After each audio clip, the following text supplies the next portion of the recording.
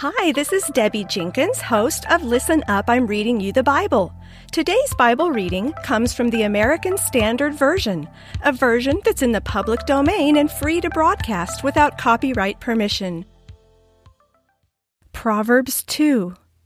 My son, if thou wilt receive my words and lay up my commandments with thee, so as to incline thy ear unto wisdom and apply thy heart to understanding, yea, if thou cry after discernment, and lift up thy voice for understanding, if thou seek her as silver, and search for her as for hid treasures, then shalt thou understand the fear of Jehovah, and find the knowledge of God. For Jehovah giveth wisdom, out of his mouth cometh knowledge and understanding. He layeth up sound wisdom for the upright.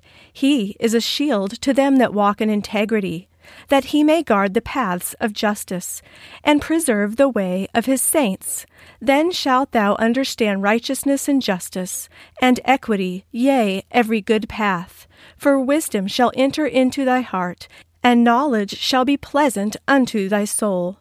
Discretion shall watch over thee, understanding shall keep thee, to deliver thee from the way of evil, from the men that speak perverse things, who forsake the paths of uprightness, to walk in the ways of darkness, who rejoice to do evil, and delight in the perverseness of evil, who are crooked in their ways and wayward in their paths, to deliver thee from the strange woman, even from the foreigner that flattereth with her words, that forsaketh the friend of her youth, and forgetteth the covenant of her God.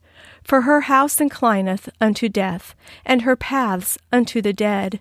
None that go unto her return again, neither do they attain unto the paths of life. That thou mayest walk in the way of good men, and keep the paths of the righteous. For the upright shall dwell in the land, and the perfect shall remain in it. But the wicked shall be cut off from the land, and the treacherous shall be rooted out of it.